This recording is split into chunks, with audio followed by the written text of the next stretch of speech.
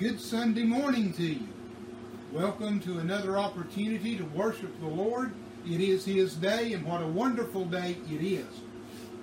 As you join us today, I trust you've had a blessed week. I trust that you've had an opportunity to view our video from Wednesday. I hope you were part of that prayer meeting. If this is your first time joining us, every Wednesday at 6:30 we will have a prayer meeting and a Bible study. Every Sunday at 11 a.m. time of worship. We regret that we have to use Facebook Live, but we are thankful this resource is available to us, given the time that we're in with the lockdowns and everything associated with the virus. And we're certainly glad that you're with us this morning. So, as we open the service, we're going to have an opportunity for prayer requests. So please feel free to share those as we are live this morning. And in the process, take your Bible, find John chapter 7. That's where the message will be coming from shortly. And while you're finding your place, let's be thankful this morning for the many blessings that God has provided us. We have safety and security. We still have the greatest nation on the face of the earth. And that is all attributed to God's grace. Nothing that we this time and be thankful for the blessings. To look at God's grace in our life, to look at His mercy that's upon us, and to ask the question, what more can I do to serve the Lord? Because He is truly the one that's worth everything today. It is all because of Him we have what we have. It is all because of Him we are what we are. Let's be thankful for that. This morning I want to ask that we remember in prayer all of the essential workers as they're being called today. Those that are in the healthcare system, those that are first responders, and those many needed and necessary roles. We want to remember each of them. We want to remember law enforcement. We want to remember corrections officers and those who work in the prisons. We want to remember hospitals and nursing homes and all of those caregivers today.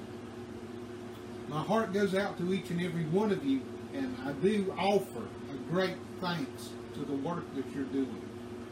Also this morning, let's remember those that are sick. Here in McDowell County, North Carolina, we have 26 total cases. 7 or 8 are still in quarantine. The rest are out of quarantine, and we're thankful for that. We are remembering all of those that are still dealing with illness today. We're remembering everyone that is dealing with sickness not associated with this virus. There are many today who are struggling still with battling cancer. Many who are battling heart problems. Many who are battling diabetes. Many who are battling other diseases and illnesses. And they need our prayers. So please join me in remembering those. Let's remember each one of you today also. There's a great deal of economic fallout that has came from the virus, the lockdowns, everything of that nature. It has affected all of us in some way, shape, form, or fashion. Thank you. Thank you for joining me in prayer with these. Thank you for the sacrifice that you're making. Let's remember each one and the needs in our lives today. Whether it be a physical, a financial, whether it be just one of support, emotional support, and encouragement. God loves you. Jesus died for you. I want you to remember that. So without any further delay, let's go to the Lord in prayer. Lift up these requests, the many more that you're offering up this morning, and let Him have His way in our life. Heavenly Father, thank you for everything you've done. Thank you for all of the blessings. Thank you for Jesus Christ. Not for Him today, we would not be able come to you. We would not be able to give praise and worship to you. If it were not for Jesus, we would not have the desire to open your word. Lord, thank you for him. Thank you for calling upon us for salvation today. Thank you, Heavenly Father, for opening that door when we least wanted it, when we least needed it, when we least felt the desire for it and needed it the most in our life. You brought it in our presence. Thank you for it. Lord, thank you for everything that you've done in our nation. Bless our leaders. Give them wisdom. Give them understanding in your word first, and that they may follow your word in making decisions regarding our nation, whether they be national leaders, state leaders, or local leaders. Lord, we lift them up and we pray for them today, because, Heavenly Father, we know that you placed them on their position. You placed them where they are. And God, we love you for that. We thank you. Lord, be with all of those that are sick, all of the caregivers this morning. Be with all of the doctors, the physicians, the scientists, as they work with this virus, as they work with the many other diseases. Lord, I believe that you're moving, and I believe you're working, and I believe you're doing a hand throughout your church. Even in this time of frustration, Lord, you're moving in hearts and lives. I believe people are getting saved today through this situation and circumstance. I believe the preaching of your word is stronger and more powerful today than it has ever been in my lifetime. Lord, thank you. Bless the word that's going to be shared, the word that you've given me. Lord, hide me behind the cross. Lord, don't let it be from me. Don't let me be seen or heard. May you be seen or heard through your word. May it lift you up and glorify you. May it not return to you void, but may it purpose everything that you have accomplished and purposed it to do. Heavenly Father, we'll be careful to praise, honor, and glorify you. In Jesus' name I pray. Amen. Taking our Bibles, let's go to John chapter 7. I'm going to begin reading with verse 37. To give you an idea of where we're at, the Feast of the Tabernacles is in progress. This is the last day of it. Jesus makes an opening comment about thirst and about he being the water that will satisfy that thirst. But from that comment, you're going to see a lot of conversation. And from that conversation is the message I want to bring this morning. Beginning with verse 37. In the last day, that great day of the feast, Jesus stood and cried, saying, If any man thirst, let him come unto me and drink. That he that believeth on me, as the Scripture, out of his belly shall flow rivers of living water. But this spake he of the Spirit, which they that believe on him should be. For the Holy Ghost was not yet given, because that Jesus was not yet glorified. Many of the people there, therefore, when they heard this saying, said of a truth, This is the prophet. Others said, This is. But some said, Shall Christ come out of Galilee? Hath not the Scripture said that Christ cometh of the seed of David, and out of the town of Bethlehem where David was? So there was a division among the people because of him. And some of them would have taken him, but no man laid hands on him. And then came the officers to the chief priests and Pharisees, and they said unto them, Why have ye not brought him? And the officers, and know what he doeth? They answered and said unto him, Art thou also of Galilee? Search and look, for out of Galilee ariseth no prophet. And every man went to his own house. I want to go back and look at verse 43. So there was a division among the people because of him. Today, and as has been the case since Jesus walked this earth, there has been a division among people regarding Jesus. There are religions that claim that Jesus was nothing more than a prophet. The Muslims believe he was a prophet. So do the Jehovah's Witnesses. They believe he was a prophet. So do the Mormons. They believe he was a prophet. The Catholics, Roman Catholics, they believe that he was the Son of God, but they don't believe that his deity in God and his deity as being a triune Godhead is existent. There are divisions today, even among the most devout Christians, about who Jesus is. But the Bible is very clear who he is. He is the Son of God. He is the only begotten Son of God. He is the Son of God that was given the ability, the authority to be sacrificed for our sin. It is because of Jesus today I have my salvation. And if you can say that today, you can give a mighty amen to that statement. Because of Jesus, you have your salvation.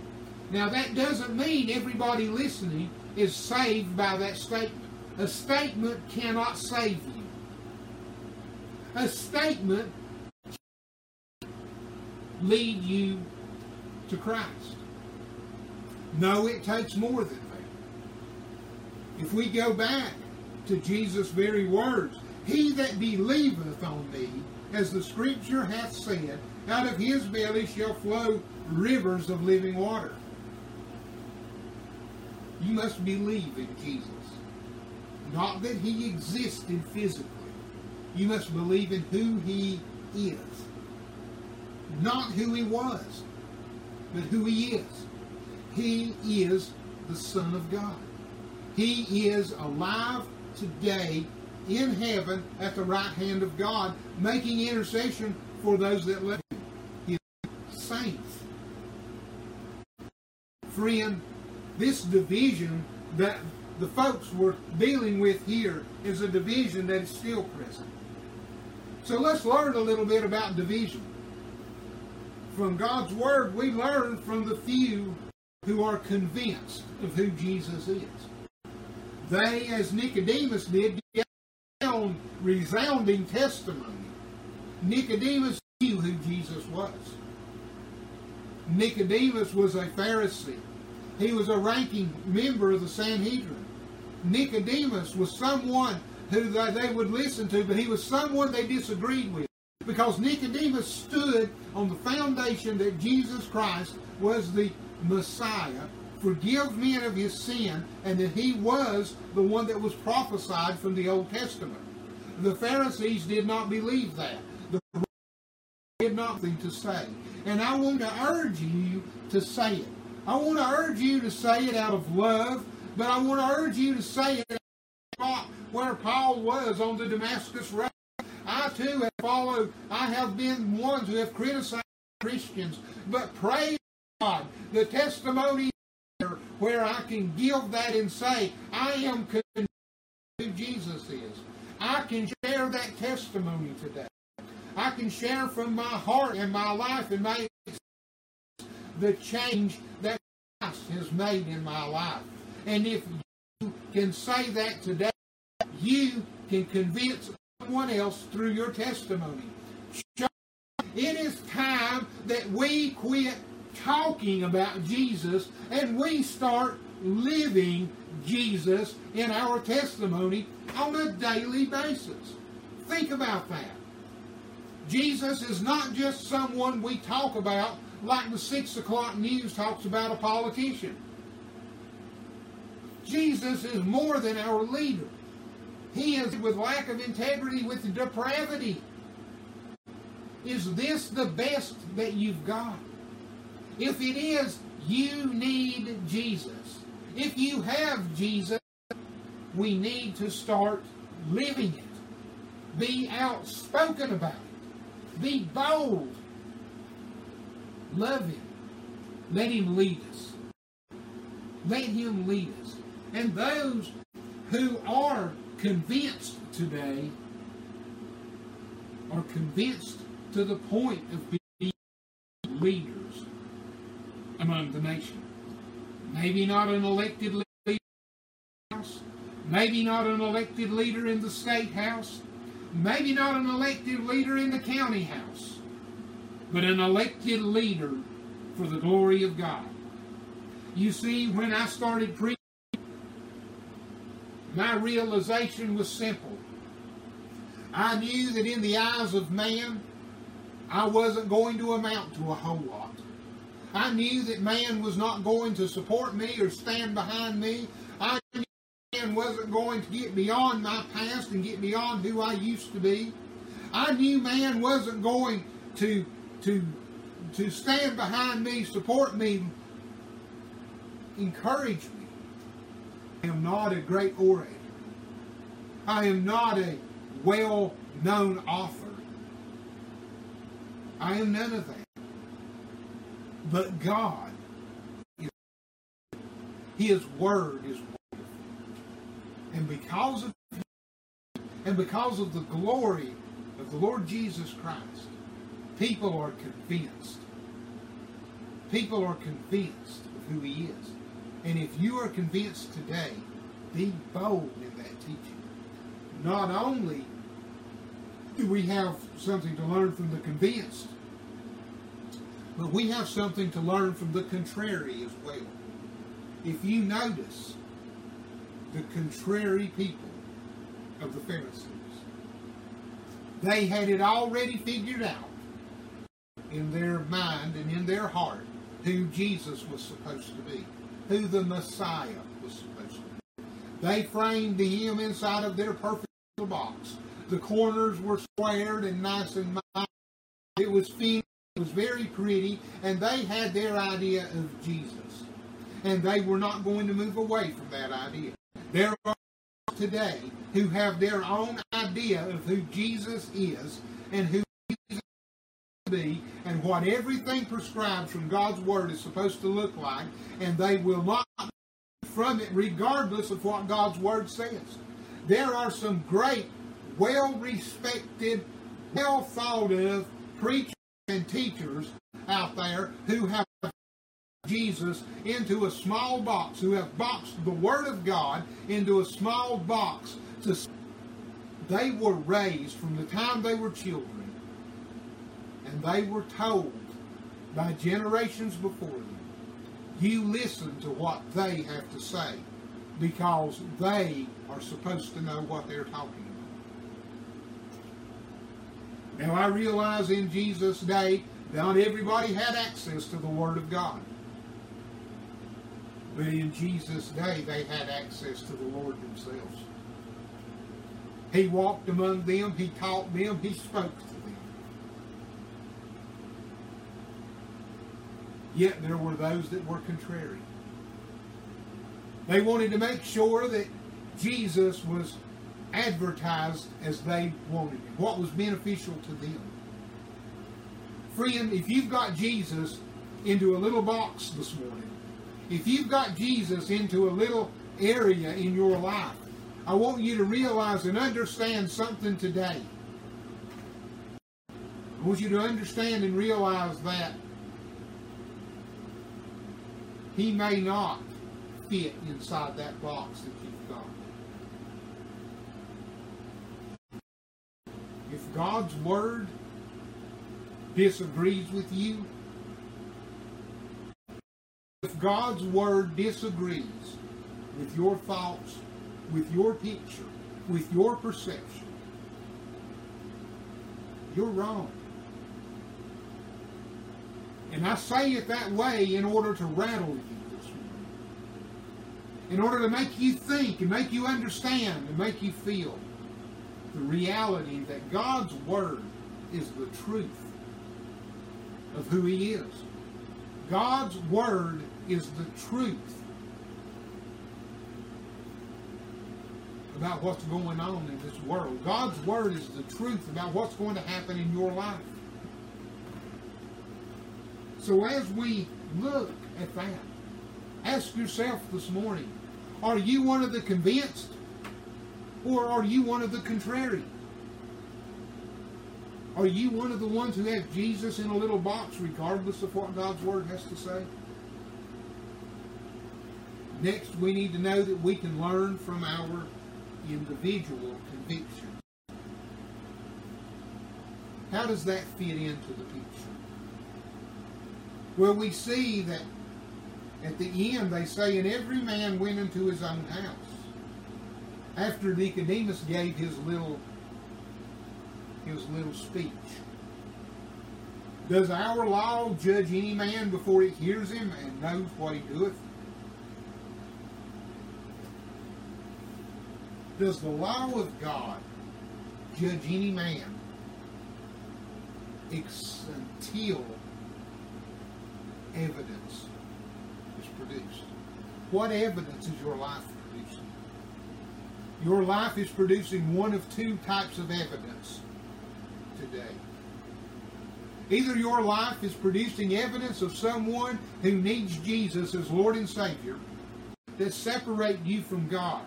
Are they in your salvation? Are they in your service? Where are they today? These are the things that are necessary in our life. They are the things that are necessary for every one of us to grow and to develop and to be the person God wants us to be. That's where we're all at today. It doesn't matter if we've been in church our whole life or if we've just started today. Where does God want me to be? What does He want me to be? He loves me enough to send His only begotten Son. He loves me enough to call me to His salvation. He loves me enough to forgive me of my sin. Will I accept Him? If I have, will He not only be my Savior, but will He be my Lord? Will He be my Lord? Let's pray. Heavenly Father, I thank You for the privilege of opening Your Word.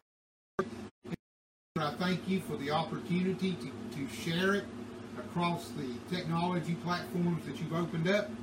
Heavenly Father, I pray for each one that's listened today. Lord, I pray that You would move in their hearts, You would strengthen them, You would encourage them in whatever way is necessary. Heavenly Father, I believe there are souls out there that have heard this that need to be saved. Lord, I believe there are Christians, there are saints out there today that need to get closer to You. They need to take You outside of get You out of this. Lord, I believe